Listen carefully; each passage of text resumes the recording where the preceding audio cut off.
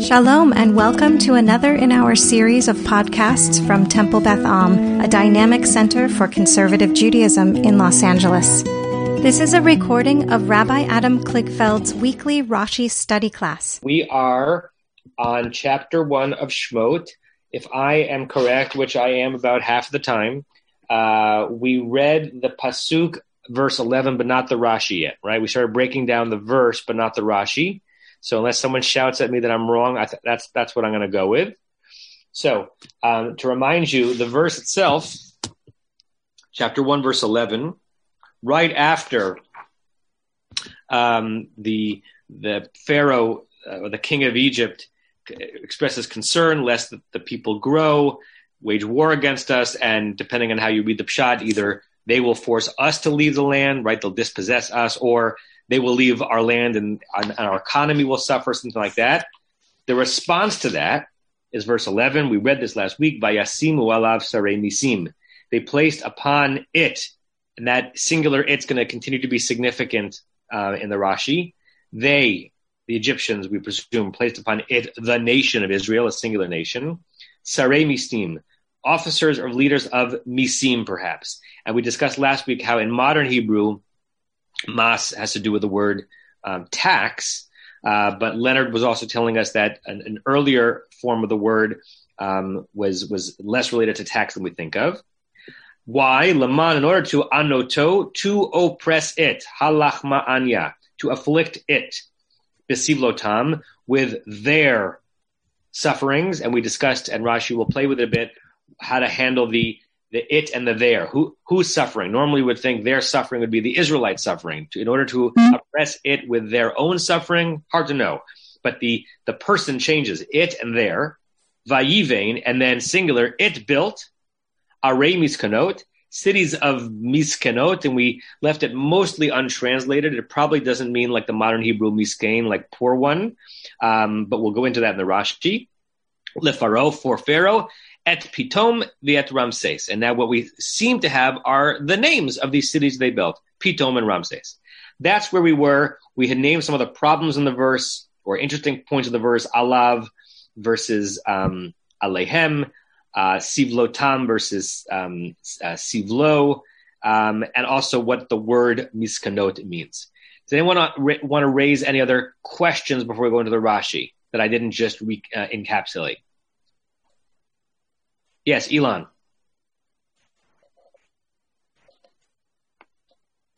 Not a question, just a comment. It's refreshing to note that the ancients felt as badly about tax as we do today. Right. That it's a burden. So it's good to see that things haven't changed in 3,000 years. It's an oppressive burden. Larry, if you can reach out to Alan Brody, because he just mentioned in the WhatsApp group text that he also can't get in. If you've been able to help Barry, can you help Alan as well? Great. Any other things you want to raise on the verse before we? Yes, Marshall, please. Marshall, you translated the word sivotam as sufferings, and yet Alter translates it as burden. And you think of the word sabal, who is a porter, who carries a burden. Yeah. We spent a little bit of time this last week. Sabal, Samech Bet Lamed is a great root because in English we separate out the negative and the normative notions of burden. So to tolerate something in English or to endure something is usually a sign of strength. To suffer something is a sign of misery. In Hebrew, both are built into that root. It reminds me, I may have shared this before because I sometimes forget what I've shared. About a month or 6 weeks after the initial, I guess it's still the same war on against terror that the Bush administration announced after 9/11, there was an article in the there used to be a wonderful column in the New York Times Magazine written by William Safire of blessed memory called On Language. Did a tremendous weekly dive into Shorashim, but English Shorashim. It was beautiful to watch him write. And he noted the what he thinks was an unintended double entendre of the name of that war. Like wars have names, they have names attached to them, right? So they don't know the name of at least the initial name of the war against Afghanistan, launched in October or November 2001. It was called Enduring Freedom. And he noted that what they probably meant by naming it that way was ongoing, long-standing freedom. May freedom endure. But endure also means to suffer, to be willing to endure, to tolerate. And he said that there might be something unintended and lyrical about the fact that by trying to impose our notion of freedom on those who see it differently, we might be asking them to endure freedom, enduring freedom. Some of that is built into Samech Bet Lamed. Lisbol means to carry a burden like a porter does, as Marshall mentioned, and it also means to suffer underneath that burden. And it's built into the same root. But if maybe someone can think of an English version, an English word, Joel, that is similar to that, has the double meaning. Maybe endure. Go ahead. Well, it's not so modern, but suffer used to mean the same thing. To suffer fools means to tolerate fools. Right. Right. When you use the word to suffer in that way, it's suggesting that you're tolerating them, although you'd rather not tolerate them. Right? Because actually most people, that phrase is usually referred to people who will not suffer fools, right? Who don't want to tolerate them because they are intolerable. Rick, beautiful. Right. Suffrage. Great. I forgot that word. Okay. Can we go into the Rashi? Everyone okay with that? Okay. Larry, you want to read the Rashi now that you have collected all the Jews Me'arbak and Fota Aretz?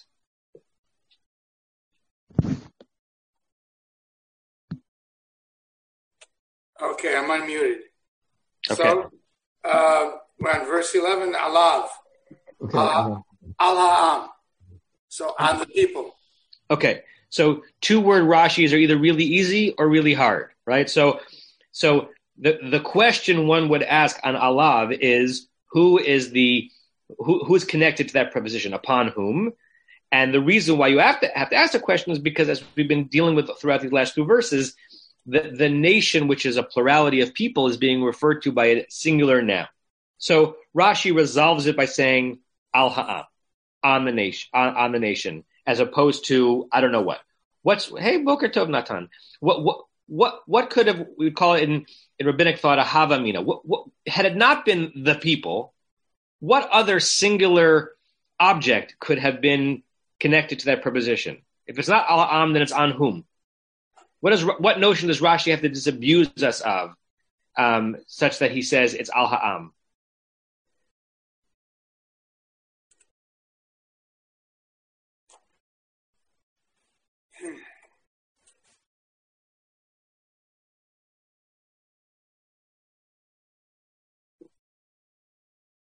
On a singular, Rick saying on a singular Israelite, maybe it'd be hard to kind of create the story around that. If you look at footnote 10 in our pagination, it says, Modi'enu shekain pshat hakatuv. Rashi's telling us is that sometimes pshat is pshat. It just means exactly what it looks like it means, meaning who was the recipient of this weight? The people. V'lo kamosh nidrash basota, and not as it is drashed out, I would say quite fancifully in Masechet Sota. And if you'll notice, it's the same page of Sota that we've been dealing with now. So if we were studying Talmud and not Rashi, we'd be focusing on this verse in the Talmud for a little bit. Shakol hakatuv midaber befaro. There's a midrash in Rashi that says that this entire verse is related to Pharaoh, which would be strange. By Asimu alav sarei misim, they would place upon him, Pharaoh, ministers of tax, of burden. Shetalu lefaro mil, I think it's milbain or malbain. Maybe Vera can help us. But Savaro. Vera, how would you translate that? What would be the best way to translate it? I can. Oh, okay. Sorry, which one? Tell me this again. Number 11. Footnote 10. Do you have our book? No, I have a different one. Mem. What's the best way to translate Mem Lamed Bet Nun? Shetalu lefaro malben b'tzavaro. What did they hang upon Pharaoh's neck? Maybe something heavy made out of, like to symbol suffering or make it heavy. Yeah, it can be also milibo. No, there's a nun there. Right. It has something to do with the same word that means a brick, like the frame. The brick is levena. Right. So if you take the mem out, then it becomes lamed bet nun, like levena is a brick. But maybe it's a type of brick or something that is heavy and causing suffering. Right. So the dictionary says it's a brick mold.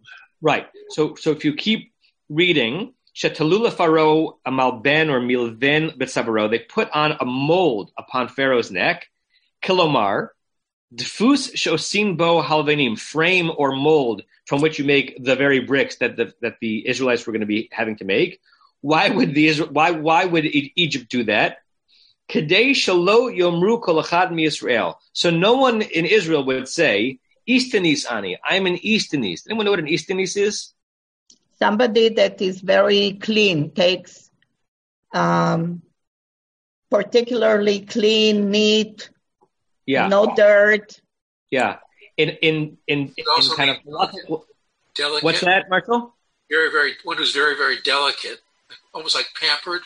Correct. In halachic language, Easternis is you're an Easternis to claim an exemption from something you'd rather not do. I remember first learning this concept in Hilchot Sukkot, right? That you're supposed to be able to sit in your sukkah, even in unpleasant weather, and at least say Kiddusha there and have your meal, unless you're an Easternis. An Easternis is someone who has a hard time with temperature changes, or who might get, it's like the princess and the pea, who if a droplet of water falls down from a sukkah, that it's going to ruin their experience. They're not going to be able to do with samachta b'chagecha. They won't be able to enjoy it, and therefore they're exempt from having to do it, right?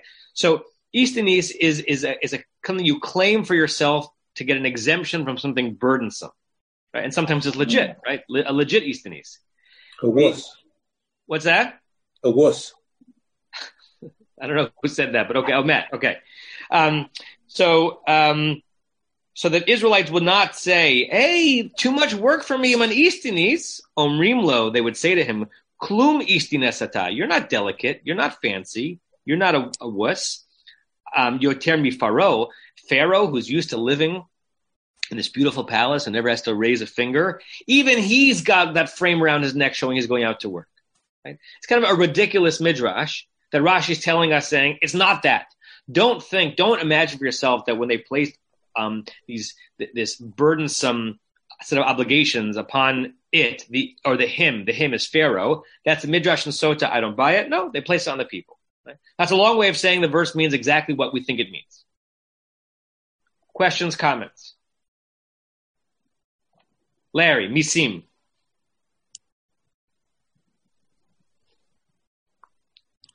Unmute. Okay.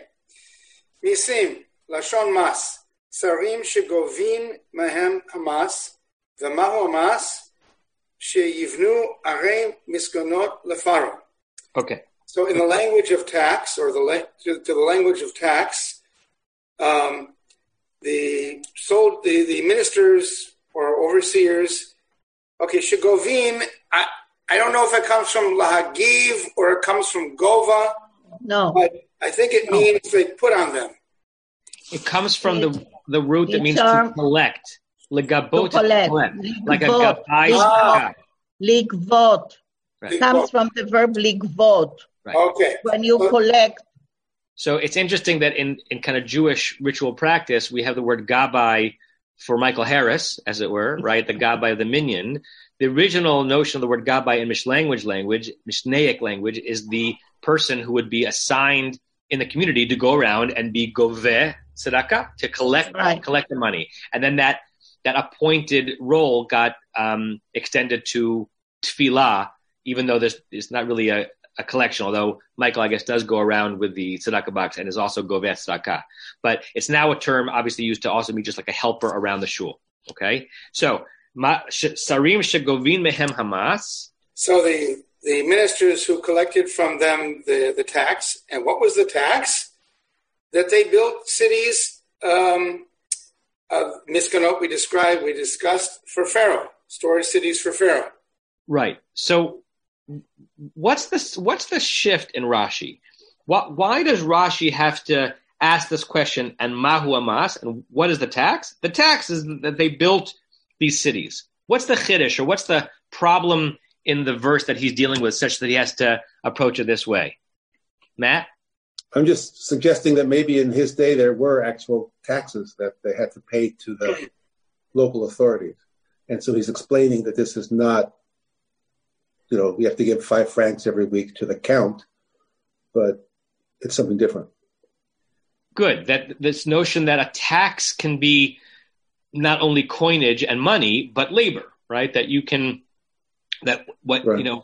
And we know that in ancient economies as opposed to modern economies, that your person and masei yadecha, the work of your hands, can be a form of payment, right? In fact, in reverse, that you would the notion of an indentured servitude, at least in some societies, is that if you didn't have the funds to pay back your obligation, you could pay back with your work, right? And remember what Leonard shared with us last week, that in early Hebrew, mas may not have been taxed. Leonard, remind everybody what else the word could mean. Forced labor force. Right. So that wasn't me, but yes, I agree. I thought it was you in your dictionary. No, that was Marshall last week. No, it wasn't in my dictionary, but I wasn't the one who answered your question. Okay, you're a tremendous ventriloquist. You threw your voice all the way to Lindenhurst. Right. So once Rashi makes the decision to translate misim from the word mas, which he knows the readers associate with actually paying taxes, as opposed to what he could have done, which is translate the word to mean forced labor, he says, now we have a problem in the verse. What are tax collectors going to do? What's the relationship between a tax collector and a foreman on a job, right? If the people that were set up against the Israelites were sarei misim, right? IRS accountants. How does that translate into Laman Anoto B'Sivlotam? So then Rashi has to build a second bridge. Because he chose to translate it this way, he's got to build a bridge. Yes, they were tax collectors, and the way this tax was paid was in forced labor. So can I make a comment? So the dictionary says that it's a body of forced laborers. So instead of saying you owe me 5 francs, it's like you owe me 5 laborers. Correct. Larry? Well, it seems to me to be very similar to a feudal system where the tax would be collected in terms of the part of the crop, or in the sharecropping system. And in the sharecropping system, in fact, you had people who were responsible for enforcing the payment of this tax, which would be equivalent to the rent. And that's what these misim were, and that's what the overseers would be like. Right. And I think that, again, this hava amina that I think Rashi is trying to make us not think, right? That's a hava amina. What you might have said, but it's wrong. Hava amina, literally, what I would have said. Don't think of these as number crunchers, right? Once I define them as sarei misim, ministers of tax, you might think of them as number crunchers with slide rules. No. They were set up to collect the tax, and the tax would be collected in labor, in blood, in sweat, in productivity, which is already the image that we have. And by the way, that's what gets when someone's telling the story of the Exodus, whether you're Yul Brenner and Cecil B. DeMille, or you're around your Seder table next week, we're going to say that the Egyptians set up what upon the Israelites? Taskmasters. It's coincidental that sounds like tax masters, right? But we don't call them tax collectors, but taskmasters. And Rashi is building the bridge in the verse from misim, which he's reading as tax, to this burden upon them. Barry, please. In in monetary taxation, some people, it's less burdensome for some and more burdensome for others, depending on how it's structured, progressive-wise, depending on one's yield produce. But here, everyone is equal. Everyone is just a laborer, regardless of what their produce is or their status in society. They are all building these structures. Great. Thank you, Barry. Norm?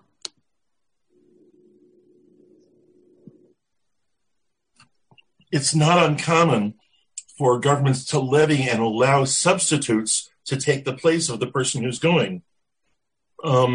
As recently as 105 years ago in the Russian Empire, and I assume many other places, if you got a draft notice, you could get somebody else to go in your place.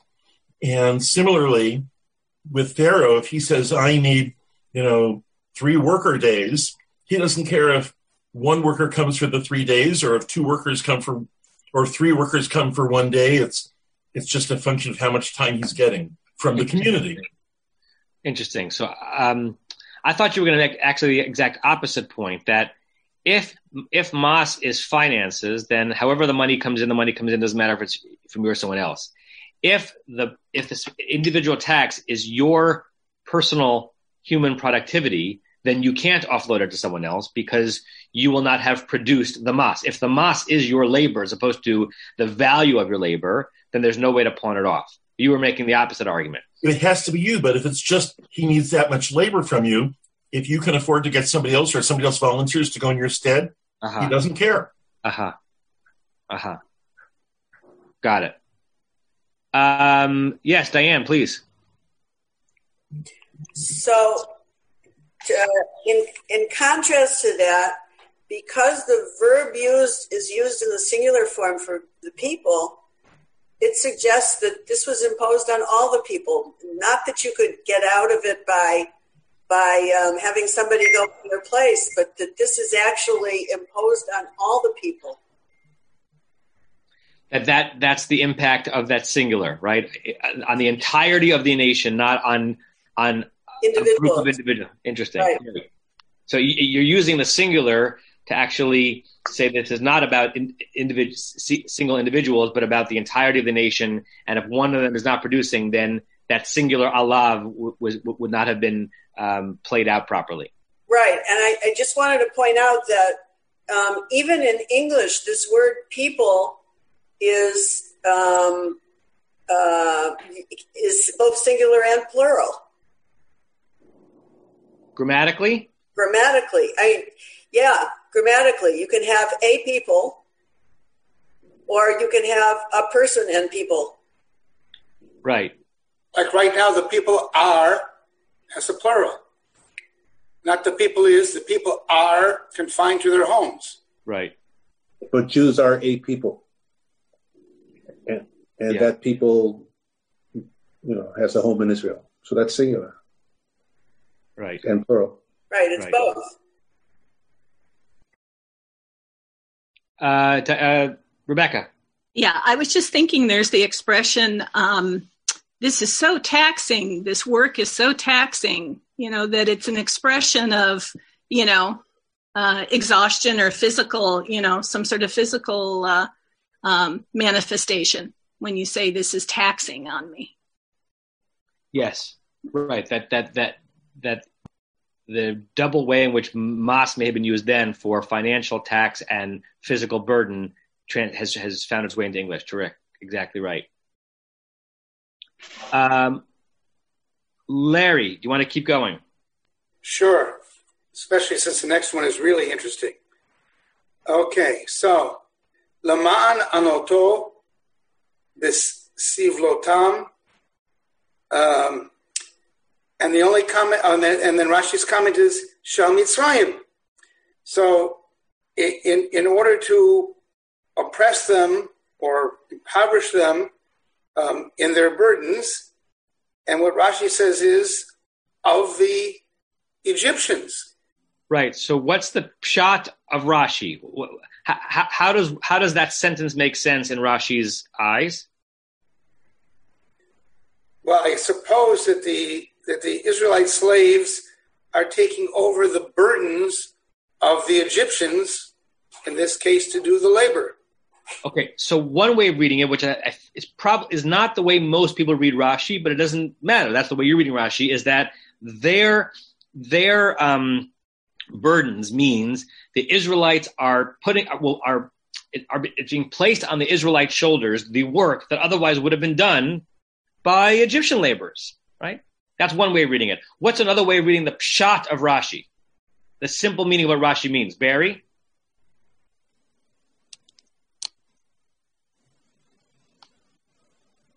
I'm just with Larry on this. The previous story just before this is the Egyptians were burdened by Joseph.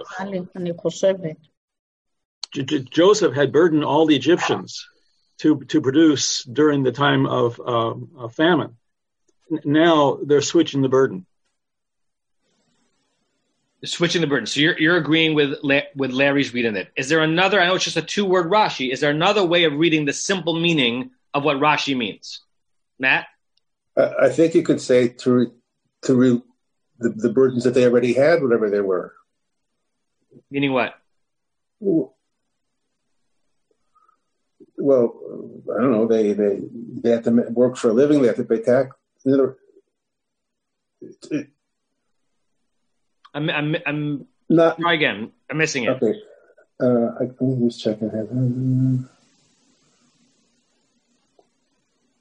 Well, just to be the burdens of the Egyptians. In other words, I guess that these are the burdens that the Egyptians are putting upon them in addition to whatever burdens they already have. That's the second way of reading it, right? So Rashi's 2-word, rather simple explanation diverges into 2 possible meanings, which leads us basically to the same place, but it's different grammar. One is what Larry and what Barry were saying, that in order to oppress the Israelites, the nation, with their burdens, with the burdens which otherwise would have been upon the Egyptians to produce for their Pharaoh, because Pharaoh was not necessarily a benevolent king to his own people, right? Or in order to oppress the nation with their burdens, the burdens that they were going to put on them, right? That they're being Egyptians, these are Egyptian burdens, right? Even in English, Egyptian burdens can mean 2 things. Burdens that the Egyptians are experiencing, burdens that the Egyptians are placing, right? And we're painting the same picture, right? The Israelites are working hard because of the Egyptians, but that their word in the verse can be read in more than one ways. And again, it plays on the fact that there's a super commentary in Rashi called the Maharik, Rabbi Yosef Colon. I forgot, I think it's from Italy, but I'm not sure exactly where, who says that this follows the pattern. I'll read to you a tamsit of what the Maharik says from a different book. Hold on one second.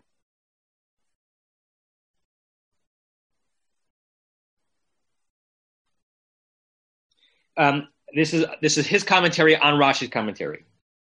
Al Yedei Sivlotam, by means of their burdens, Shel Mitzrayim, the Egyptian burdens. What does that mean? Shehu Hasevel, that is the burdensomeness, the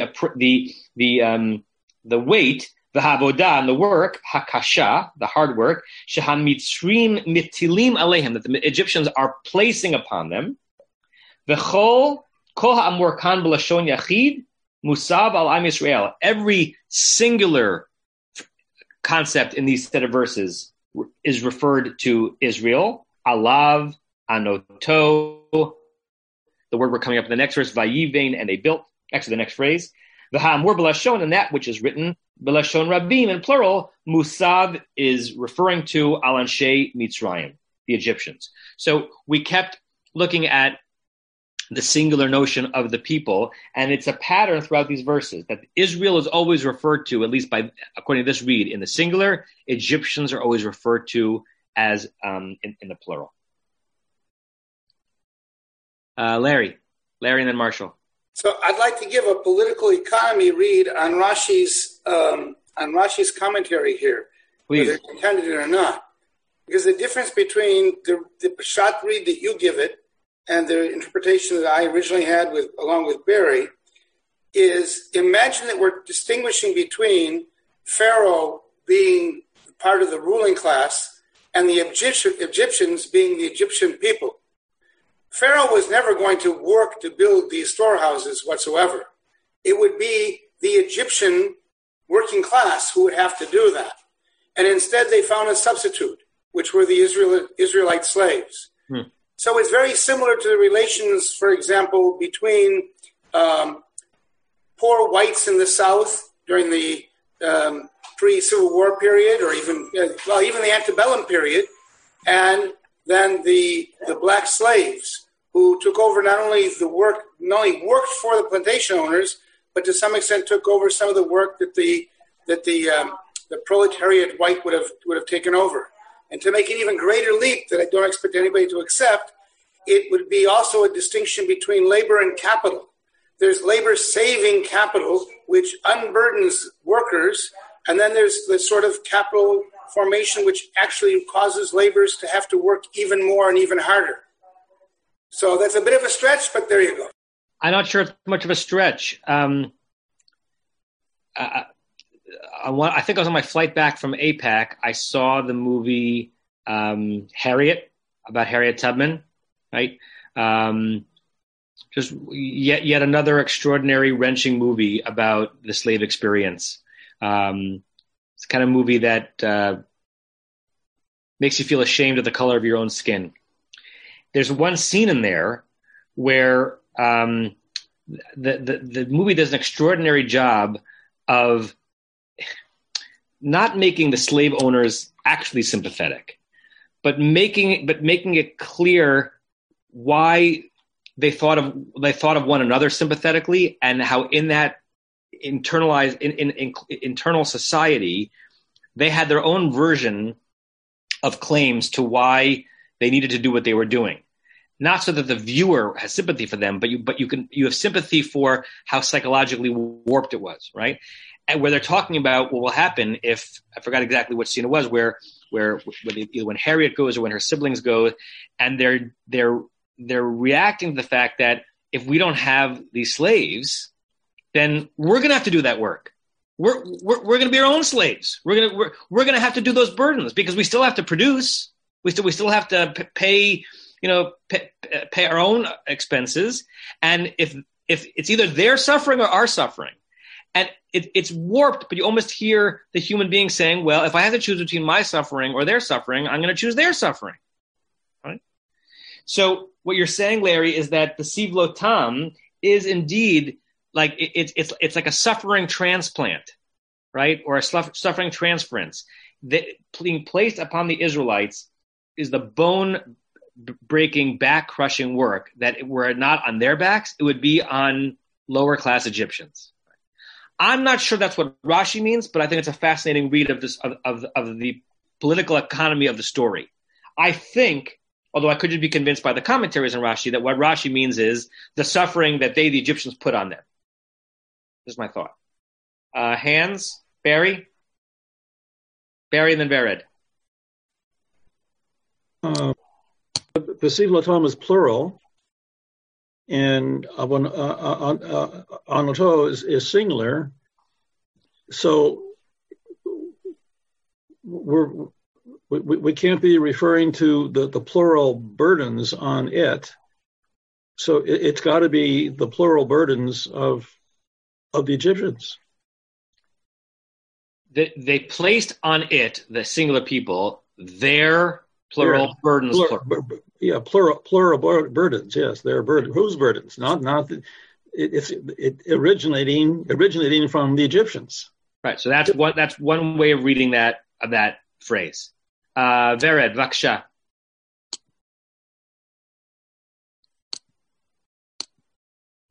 Vered, you're muted. Mute yourself. Lo shomim otach. Vered, lo shomim. Okay, sorry. It just takes me always the time. I want to say that the Miskenot is a little bit different idea that I read about it, is because those two cities were already built in the past. Oh, wait, hold on. Rega, let's see that idea in Rashi, and then I want to hear what you have to say. But I don't want to give the store away just yet. So Rega, 1 second. Okay. Marshall, and then we're going to go back to Larry reading the text. I just wanted to go back to the beginning words of Rashi, where he says Misim is Lishon Mas. So the question is, why doesn't he even have to say that? In the Gelbar Lifshuto Shel Rashi book, there's an interesting comment. Lo matzinu b'chol hamikra, we do not find throughout the entire biblical text, parat lechad, except here, the word mas b'lashon rabin. We never found the word mas in a plural sense. So therefore, if you look at the Targum of Onkelos, he translates this word as sarei shiltonin mav ishin, which can be translated as evil-doing taskmasters. We know the Hebrew word mem aleph sin, which sounds like mas, is really ma'as, like mius, to be disgusted with, to be fed up with. Great.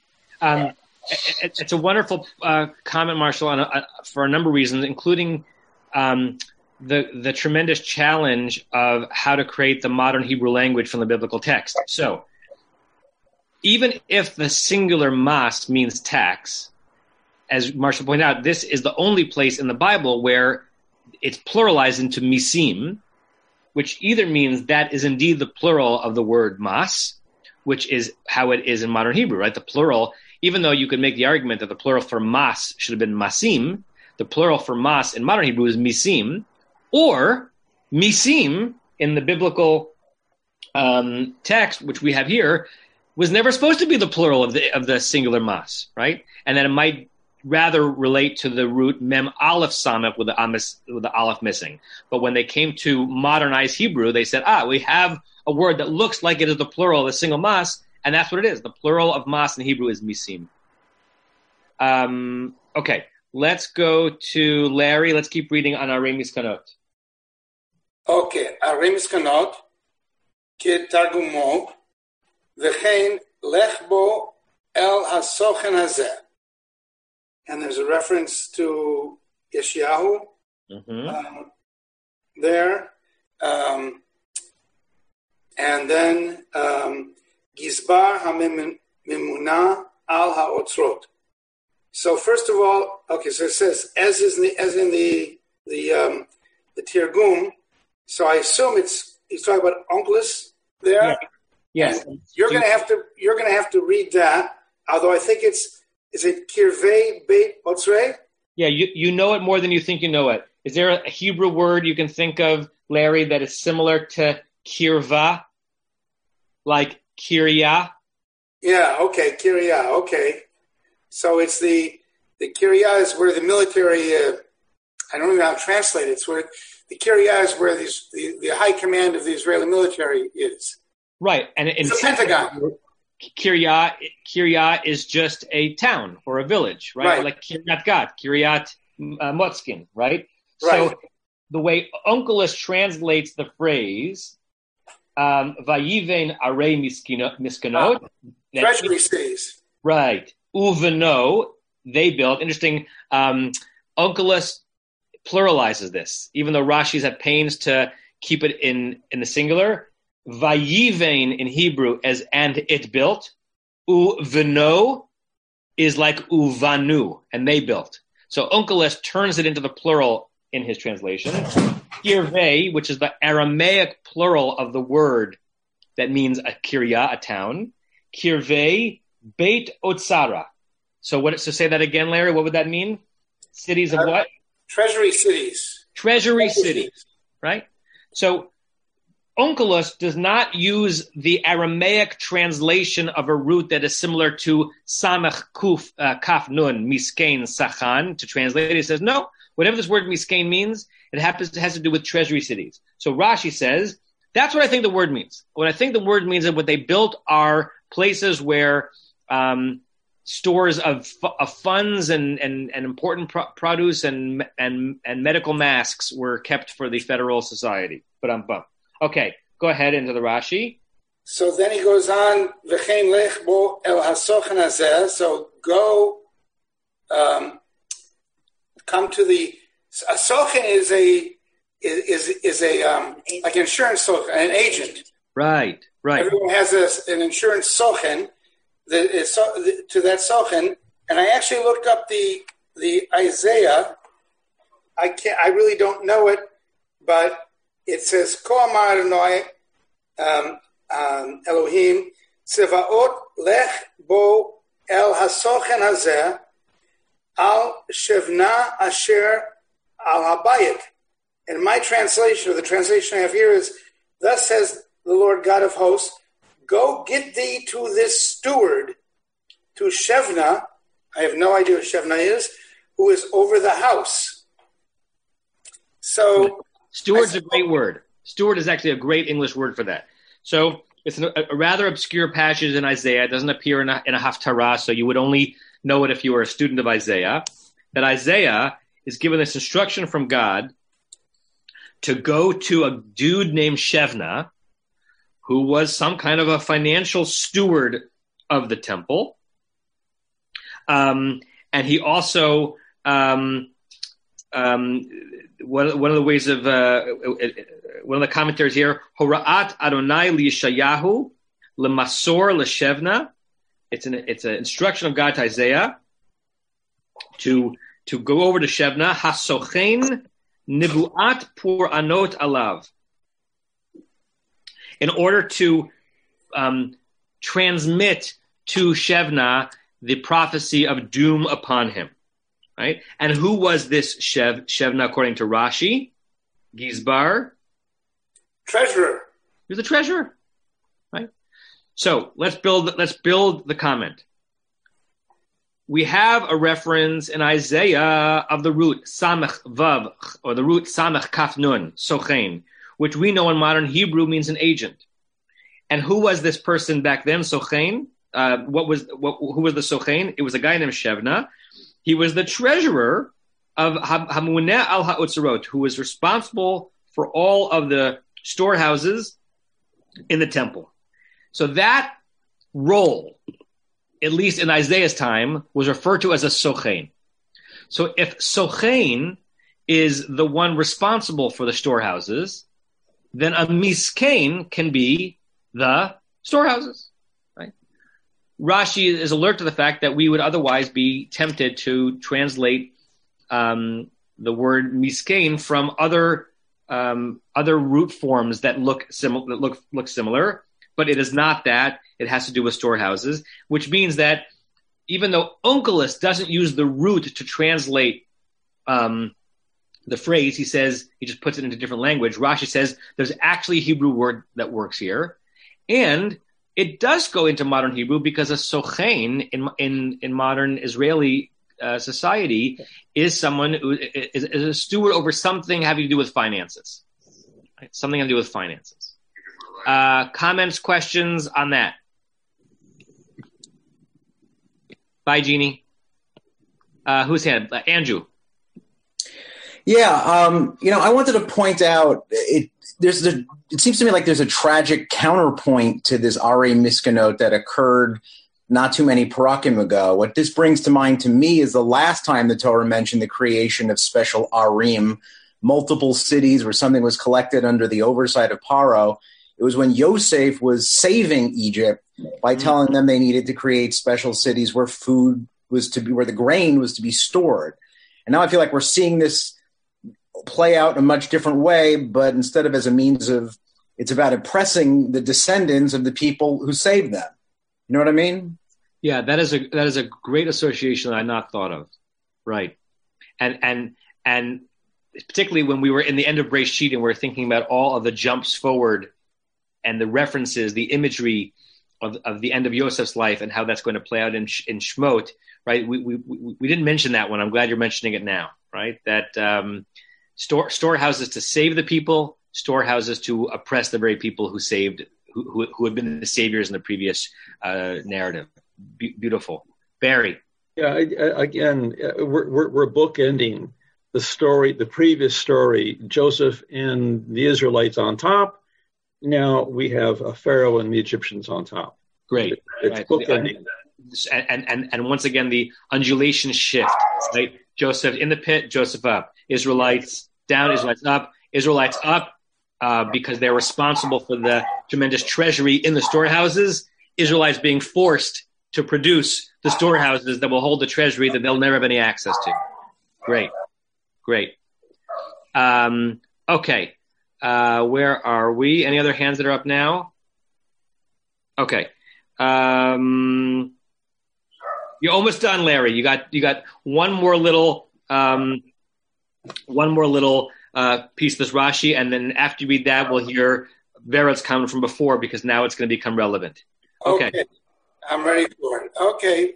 Et Pitom ve'et Ramses shelo hayu reuyot mitchila lechach ve'asa chazakot uvetzorot le'otzar.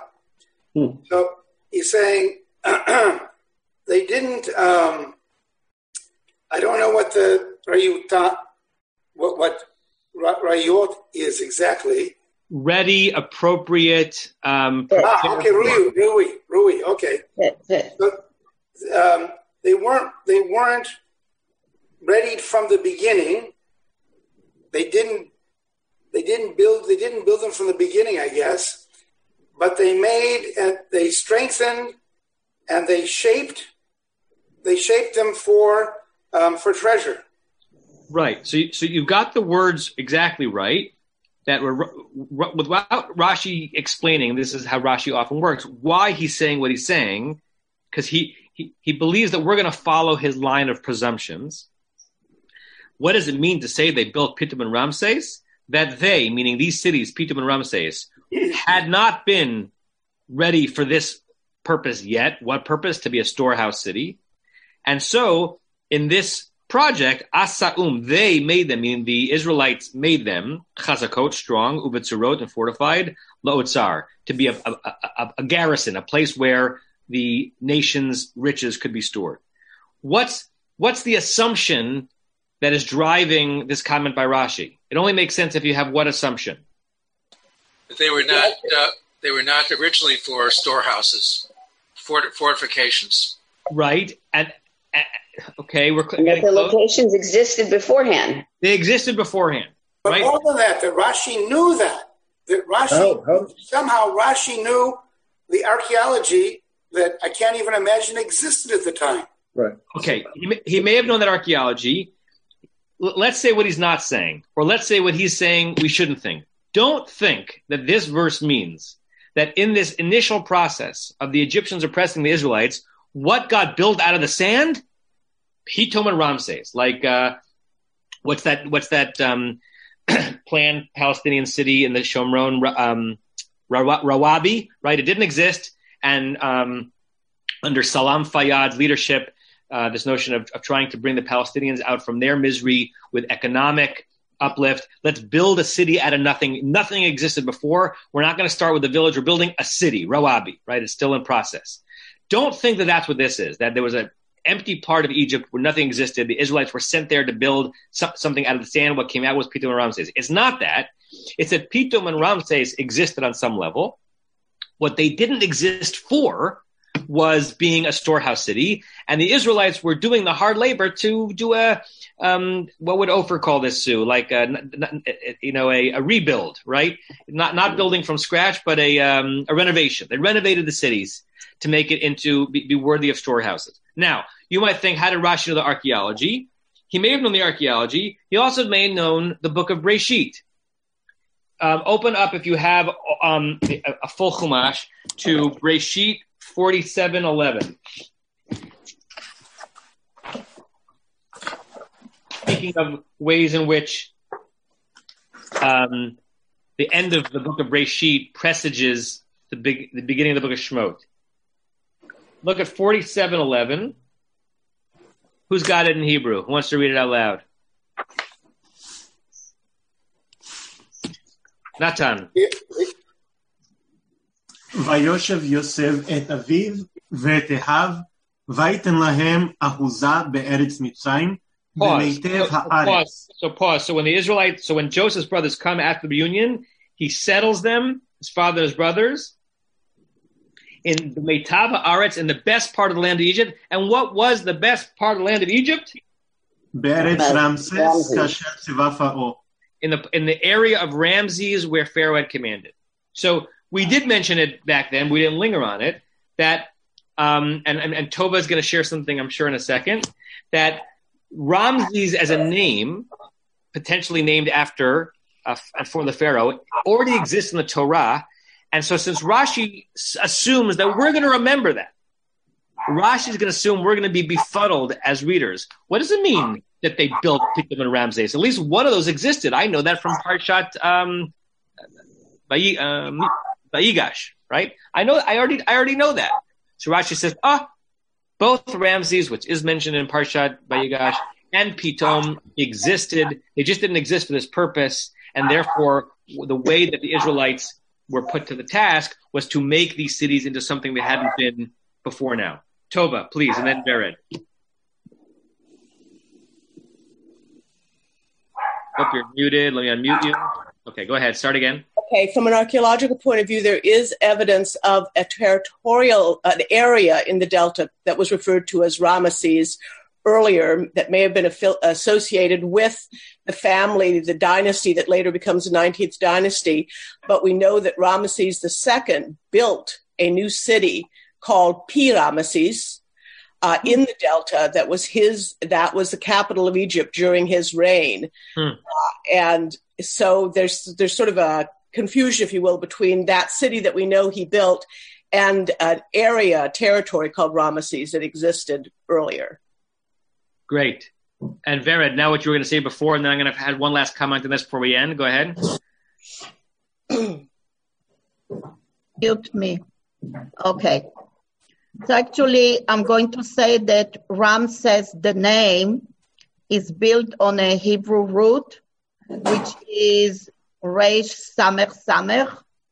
And I read that it's in Masechet Sotah, which Rashi brings, and it says, Lama Nikra Shma Ramses. Why was it named Ramses?